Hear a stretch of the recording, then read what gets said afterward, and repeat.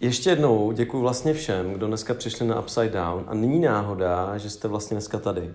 To, že jsem úplně poprvé Sára, nebo to, že Sára tady přišla a taky na návštěvu, tak to není náhoda. Dneska vám Bůh chce něco ukázat a já začnu tady tímhletím, ještě než se pomodlím. Na tomhletom stole je Bible a hnedka vedle té Bible je pokladnička, kde my vybíráme peníze. Že jo? Nikdo vás tady nenutí, nikdo vám nelomí jako ruku, že jo, za záda a nikdo s váma tady nemanipuluje. A to chci vlastně říct, protože celou tu sérii, kterou já tady dneska vlastně budu kterou vlastně započnu, tak se bude týkat spoustu věcí, včetně tady peněz, včetně Božího slova a včetně vlastně vašeho srdce. A víte, jsem si 100% jakoby jist, že kdybych zapomněl třeba zavřít tohleto okno a lupič nějaký by to zmerčil a říkal si, wow, je tady otevřené okno. A přišel by k tomuhle stolu, na kterém je Bible a na kterém teďka máme pokladničku, kde je 400. Tipnete si, co by vlastně vzal v té rychlosti? Tipnete si, co by vzal? Vzal by ty peníze, přesně tak. Vzal by ty peníze. A já o tom dneska mluvím. Ale já chci, abyste si řekli, jo, jako jasně, je to logický, je to tak, ale schválně teďka popřemýšlejte, jestli my někdy v našem životě neděláme taková rychlá rozhodnutí a místo toho, aby jsme nejdříve vzali tohle, to znamená Bibli, tak chňapneme po něčem, co se zdá být jako rychlej zisk. Tady tyhle peníze. Tak, schválně můžete o tom přemýšlet. Tak já se pomodlím a otevřeme potom Bible. Já vás potom poprosím, aby buď jste to sledovali se mnou v papírové Bibli, nebo tady na monitoru, ale hlavně, abyste měli otevřené srdce.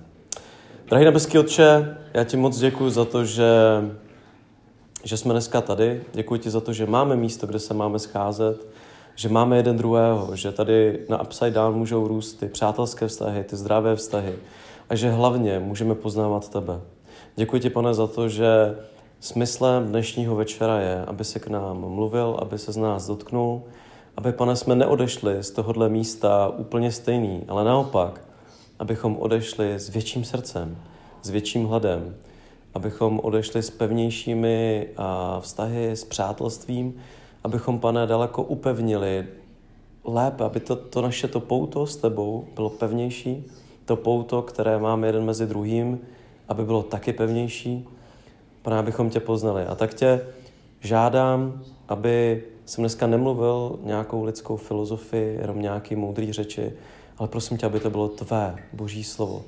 Prosím, Duchu Svatý, aby si otevřel naše srdce, otevřel naše uši, naši mysl a aby to tvé slovo správně zapadlo do té správné půdy a aby v ten správný čas přineslo úrodu v našich životech. Prosím tě za to ve jménu Ježíše. Amen. Tak, tohle je naše 3. Upside Down vlastně v letošním roce. To první jsme začali hnedka první neděli v roce 2020 a tam jsem říkal jednoduše. No, pardon, pátek, děkuju, někdo mě poslouchá.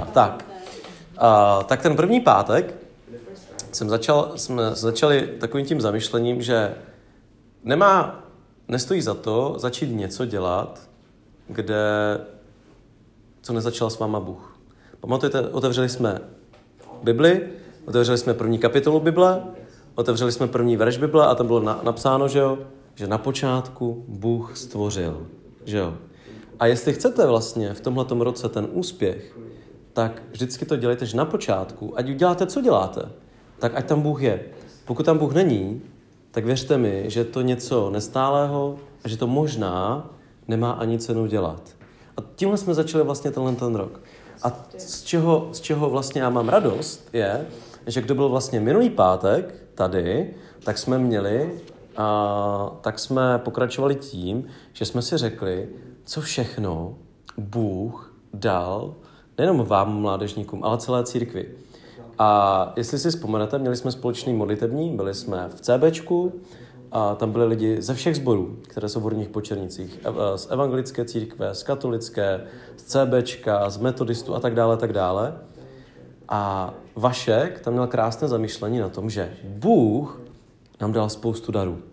Bůh nám dal talenty, které chce rozvíjet vlastně v téhle církvi, na téhleté mládeži. Já tady vidím mnoho tváří a vidím nejenom tváře, ale vidím spoustu talentů, vidím spoustu darů, vidím spoustu skvělých lidí, kteří mají potenciál a teďka jako vážně, teďka mluvím vážně, Bůh vám dal všechno potřebné a dal vám takové dary, abyste změnili tenhle ten svět. A myslím to jako vážně, není to fráze. Máte všechny talenty, které potřebujete mít, abyste změnili tenhle ten svět. A já teďka začnu sérii, která vlastně se bude zabývat právě tím dáváním. Nejdříve si ukážeme, že dávání a vlastně dary je to naprostá boží přirozenost. Jak jsem říkal, Bible začíná tím, že Bůh nám dal vlastně skvělý dar, že jo? Stvořil tenhle ten svět. Je to úplně boží, protože máme svět, ve kterém nedýcháme, já nevím, něco, co by bylo nedýchatelné, ve kterém bychom museli žít pod zemí. Máme svět, ve kterém... Prosím? No ano, přesně, ve kterém nejsme krci, že jo? Máme svět, kde si můžeme užívat, já nevím, tady tenhle ten park, teda doufám, že až bude léto, takže si ho užijeme. A máme svět, ve kterém můžeme, já nevím, chodit do hor a tak dále. Když se začnete opravdu dívat víc než jenom v tom, čem prostě člověk je, v tom stereotypu, tak najednou zjistíte, že Bůh vám dal život, Bůh vám dal rodiče, Bůh vám dal rodinu, Bůh vám dal ségru, bráchu, Bůh vám dal kamarády, Bůh vám dal upside down, Bůh vám dal, a tak bych mohl pokračovat dál. Ale to nejzásadnější, co Bůh dal, tak ono to vypadá jako taková naprostá samozřejmá věc, ale když si se mnou otevřete takovej základ, a je to 1. Timoteus, a budeme číst 2. kapitolu a 5. a 6. verš, tak tam se dobereme takovýho vlastně základ křesťanství, jo? Je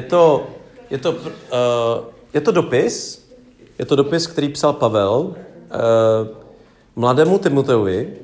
Mladý Timoteus byl možná o něco starší než vy, jo? A na jeho bedrech vlastně byla už církev. On byl pastorem jednoho sboru. Jo? A teď si představte, že on byl o něco starší než vy. Jo?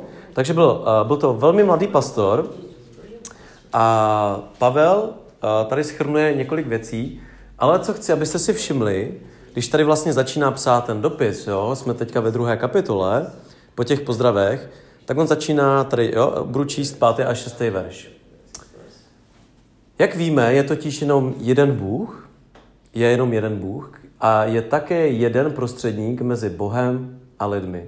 Je to člověk Kristus Ježíš, který dal sám sebe jako výkupné za všechny, jako svědectví ve svůj čas.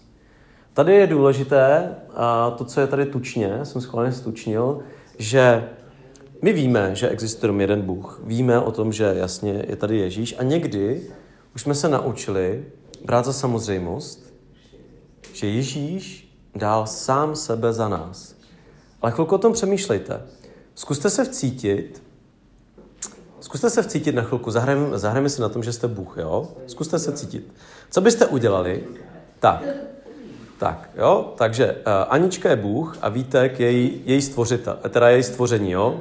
Takže Aničko, jo? Ty jsi stvořila Vítka, jo? A nejdříve Vítek jako byl tvůj kámoš, jo? Ale potom Vítek na tebe ukázal záda, vyplázel jazyk a začal si dělat, co chtěl.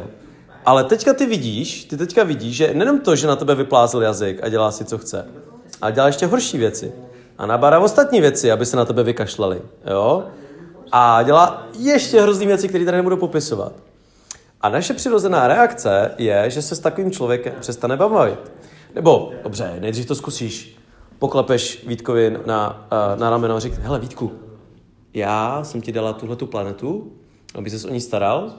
Dala jsem ti kámoše, aby ses o ně staral. A jediný, co děláš, je, že sedíš tady, paříš počítačové hry a okrádáš všechny ostatní. A Vítek by řekl, ano, dostal by facku, děkuju. No, nejdřív bys to zkusila po dobrý. Ale Vítek by to vlastně neudělal. A jo, tak vidíte tu situaci, jo? Anička je tady Bůh a co byste vlastně udělali? Já vám řeknu, jako co udělal Ježíš. Ježíš vlastně nechal to své božství, jo, tu svoji všemohoucnost, stal se jedním z nás. A teď, on nebyl, že jo, jak byl tady jako člověk, tak jasně dělal zázraky, protože byl vlastně zároveň člověk a Bůh. Ale všimněte si, že on se omezil, nikomu nedával facky, jediný, co udělal je, že přišel mezi lidmi a začal jim dávat uzdravení. A začal jim dávat naději. Začal jim říkat, hele, já vím, že se s váma nikdo nebaví, no, protože jsi malomocnej. No dobře, já vím, že se s tebou nikdo nebaví, protože jsi prostitutka, ale já mám pro vás. To je obrazně řečeno, ale je to tam. Lidi, kteří byli na pokraji společnosti. Ale nejenom tady pro ně. Ježíš přišel úplně pro všechny a říká, hele, já jsem ten svět vám dal a stvořil jsem ho, aby vy jste tady vlastně měli a užívali si Boží království. Ale že Boží království není jako stát, jo? Není něco jako, že je tady nějaký vladař. Boží království začíná ve vašem srdci a začíná to tak, že vlastně půjdete mojí cestou. A on je taky ukázal. A víte, co byla ta jeho cesta je? A znovu. On dal sám sebe jako výkupné. Víte, co stálo Ježíše, aby měl aspoň tu možnost vám zaťukat na srdce a zeptat se vás, hele, chceš mít se mnou vztah? Tak ho to stálo vlastně všechno. Jako základní charakteristika našeho Boha je, že on dává 100%. On nám dal 100%. Jestli chcete někdo popsat jako Boha, tak jednoduše jedna z věcí, která je, že on miluje natolik, že dal sám sebe, i když třeba věděl, že když zaťuká na nějaký srdce, tak ne každý srdce mu otevře to dveře jako třeba vy, ale jsou lidi, kteří řeknou, jako dobrý, no, ale jo, chyba, že zemřel. Jo? Takže tohle je první verš, který chci, aby jsme vlastně pochopili, že Boží charakteristika je, že on dokáže dát sám sebe. A jestli máme se nazývat jako následovníky Boha, jako křesťané, tak jedna z věcí, která by nás měla charakterizovat, je, že jsme lidi, kteří žehnají. Že jsme lidi, kteří dávají. Že jsme lidi, pro které není těžké třeba nejenom to, že tady dáte jako drobáček, ale že půjdete daleko dál. A já o tom budu mluvit, dneska nestihneme všechno, ale budu o tom mluvit dál. Všimněte si, co Pavel, jak on to chápe. Přelistujte si do Korinským, do 13. kapitoly. Přelistujte si do Korinským 13. kapitoly, protože spousta lidí si to dávání přeloží trošku jinak, jo?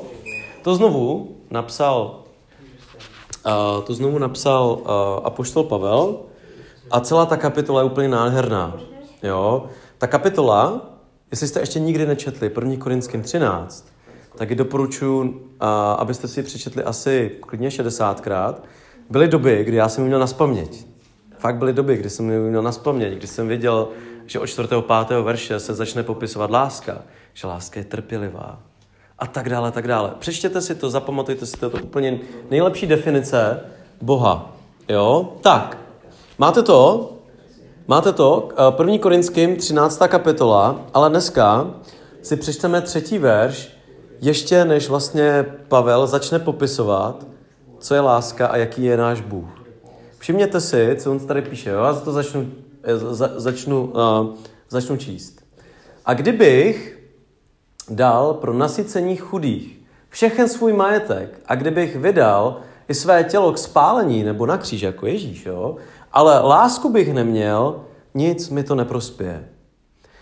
Fundamentem a základem vlastně toho, co by mělo nás definovat, je, že vlastně kdykoliv my dáváme něco v našem životě, kdykoliv něco dáváme v našem životě někomu, tak by to nemělo být z povinnosti, nemělo by to být proto, že mi to říkají rodiče, nemělo by to být proto, že já tady řeknu, hele, pomůžeme jednomu klukovi, který je na vozíčku a vybereme fakt ty peníze, ale mělo by to být vlastně proto, že milujete. A víte, tyhle dvě věci se nedají skloubit bez Boha. Ono to prostě bez Boha nejde. Dávat sám sebe, i kdybych to udělal, i kdybych šel na kříž jako Ježíš, ale nebylo by to z lásky, tak stejně mi to nic neprospěje. A ono to bez Boha prostě nejde. Takže první taková věc je, že musíte mít ve svém životě Boha, musíte tam mít jeho lásku a potom je to fakt daleko lepší. A najednou zjistíte, jako když jsme měli teďka Vánoce, že větší radost zažijete, když někomu požehnáte, když někomu něco dáte, než když ty dárky jenom rozbalíte. Já miluju rozbalovat dárky. Já miluju, když mi někdo dá dárek. Já to fakt jako miluju. Miluju, když mě Bůh požehná a třeba se mi daří v práci. Ale víte co? Daleko větší radost už jsem zažil, když jsem někomu prostě dokázal něco dát. A on mi řekl, co za to chceš? Já říkám nic. Protože já už jsem svoji odměnu měl a měl jsem tu radost. A víte, jestli chcete ve svém životě fakt jako velkou radost a štěstí, tak jsem najednou zjistil, že to je jednoduchý. Stačí milovat lidi, milovat Boha a rozdat se. A ono to fakt najednou přinese štěstí do vašeho života. Proč to říkám? Už budu číst jenom poslední 2 verše dnešního dne, u kterých se trošku zastavím, kde budeme číst Matouše 16. kapitolu. Tam budeme číst 3 verše, ale já schválně budu číst ten poslední. Tak. Protože co by vám prospělo, a já vím, že teďka žijeme v nějaké společnosti, která je nějak nastavená, jo? Abyste měli čím dál tím lepší kariéru, abyste prostě měli více peněz a tak dále. Ale víte, ono to i tenkrát za Ježíšových dob bylo úplně to samé. Jo? I 2000 let, kdy tady Ježíš chodil, tak i když neměli ty internety, tak pořád vlastně měli úplně stejný svět. A tady Ježíš říká, co člověku prospěje, pokud získá celý svět, ale přitom uškodí své duši. A nebo co dá člověk vlastně výměnu za svou duši. A to chci, abyste na chvilku si sami zodpověděli.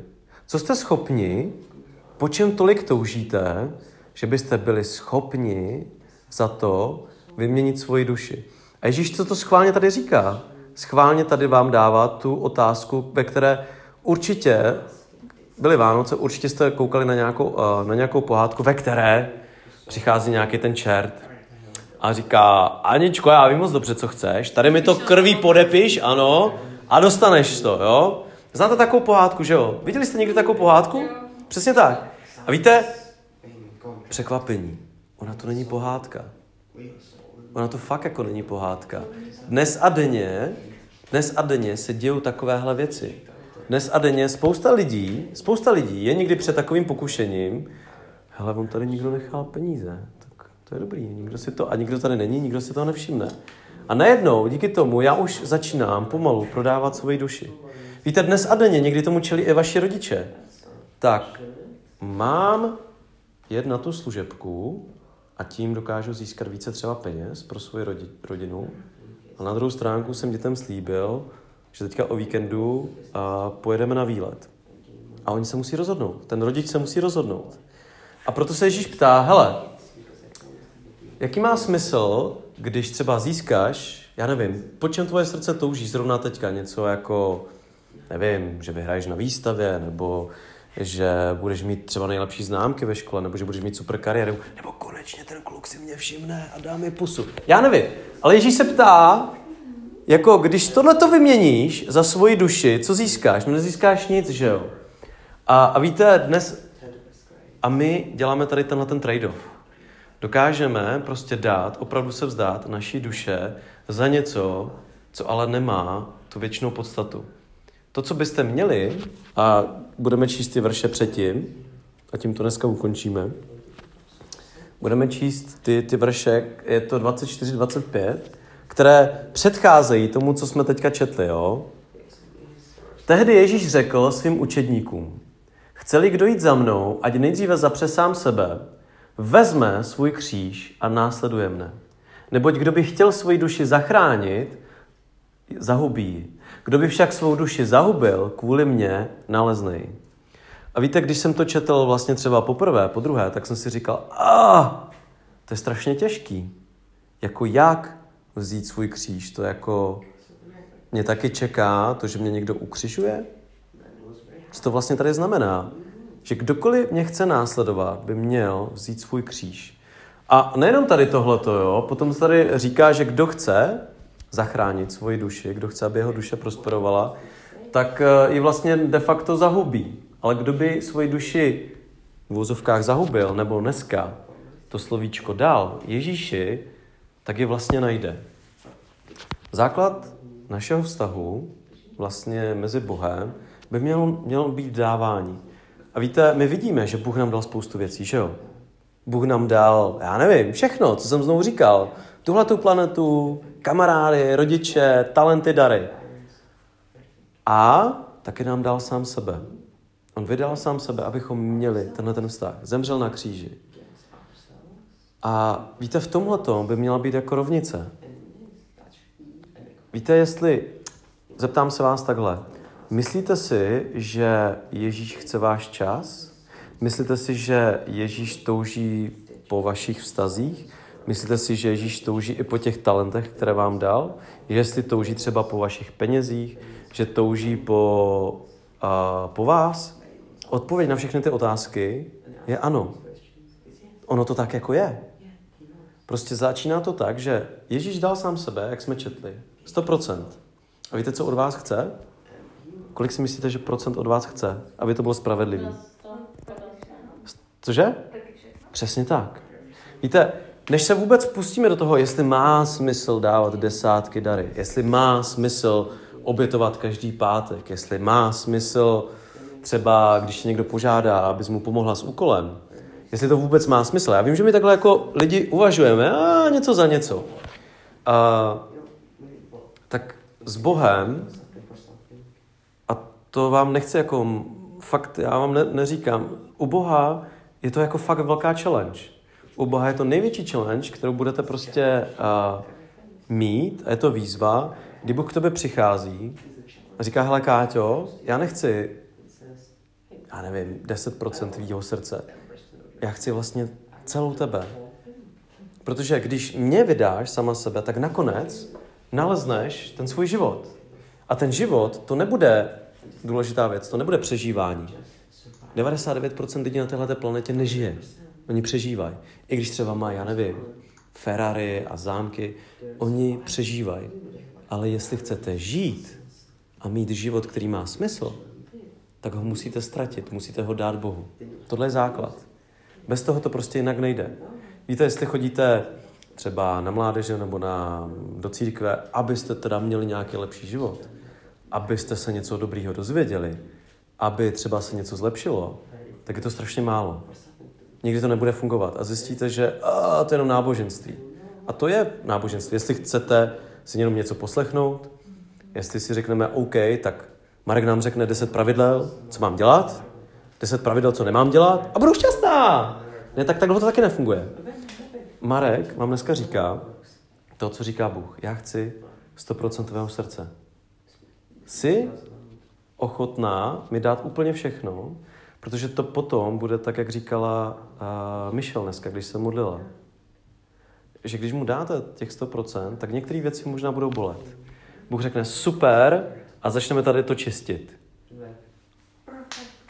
Začneme to čistit, aby si měla plnohodnotný život, aby si měl super život, tak se musíš zbavit tohodle a pojďme, a já ti s tím pomůžu. A víte, potom můžeme prostě být na té cestě za ním. Potom pro nás bude jednoduchý, mu odevzdat nějaký jiný návyky. Potom pro nás bude jednodušší daleko se zbavit nějakých věcí, které nás brzdí v životě. Ale víte, pokud mu nedáme 100%, tak nás to bude bolet a říct, ne, když já s tím klukem chodím už rok a přece bože to po mně nemůžeš chtít, teď on mě má rád. a tak dále, tak dále. To se vám může stát. Takže základ, než do dalšího týdne se pustím a budu vůbec mluvit o principu dávání a tom, jak je to super v našem životě, že to přinese jako velký požehnání, tak to, co potřebujete nejdříve vydat, je fakt svůj život. Na 100%. V tomhle jako neexistuje žádná zkratka, v tomhle neexistuje nic menšího, než to, že mu vydáte celý svůj život. Já se teďka poprosit, abyste na chviličku sklonili svoje hlavy. Já nebudu dělat že nějakou výzvu, jo, aby tady někdo, kdo co zvedal ruce a přišel takhle, ale schválně, prosím, skloňte na chviličku svoje hlavy, zavřete oči. Zavřete oči.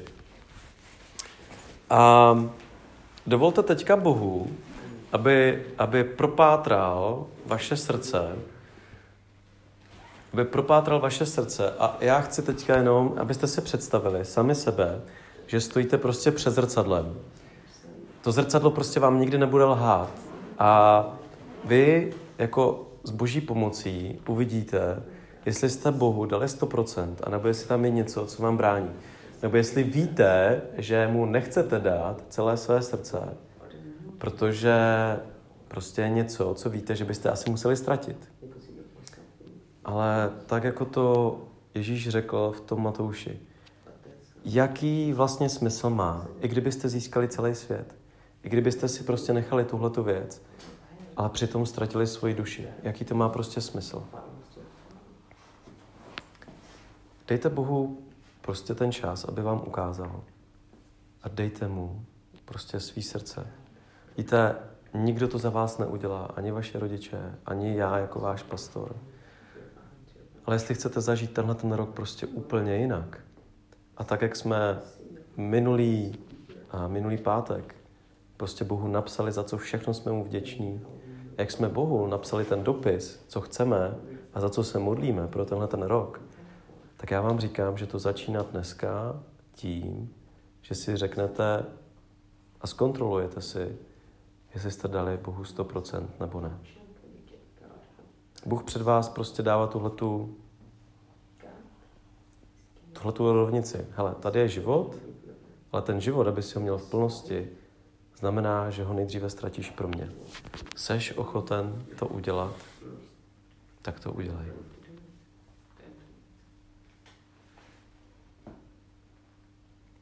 Haleluja. Haleluja. Chvála tobě, Pane Ježíši. Chvála tobě, Pane. Pane, já ti děkuji za to, že ty jsi laskavý. Děkuji ti, Pane, za to, že ty jsi trpělivý. Za to, že jsi mírný. Za to, že, Pane, nejsi manipulátor. Děkuji ti, Pane, za to, že ty jsi nám dal svobodu. A i svobodu dělat prostě špatný, někdy i hrozný věci. Ale že jsi tady vždycky proto, aby si nám ukázal, jaký život s tebou má smysl. A že život, který má smysl, je jedině, který je prožitý s tebou, ve kterém ten nejdůležitější vztah je s tebou.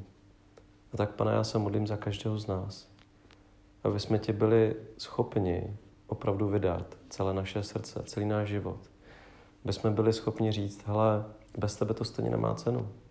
Abychom byli schopni ti říct, že od dnešního dne tě chceme následovat celým srdcem. Že od dnešního dne patříme, Pane, jenom tobě. Že tobě dáváme život, abychom ho nalezli. Aby si nám pomohl najít smysl, aby si nám pomohl najít to, co tady prostě máme dělat. Protože bez tebe budeme stejně ztraceni. Tak tě, Pane, prosím, aby si nám tohle ukazoval. Aby si prostě řekl, že následovat tě znamená opravdu ztratit tenhle ten život. Následovat znamená se vydat.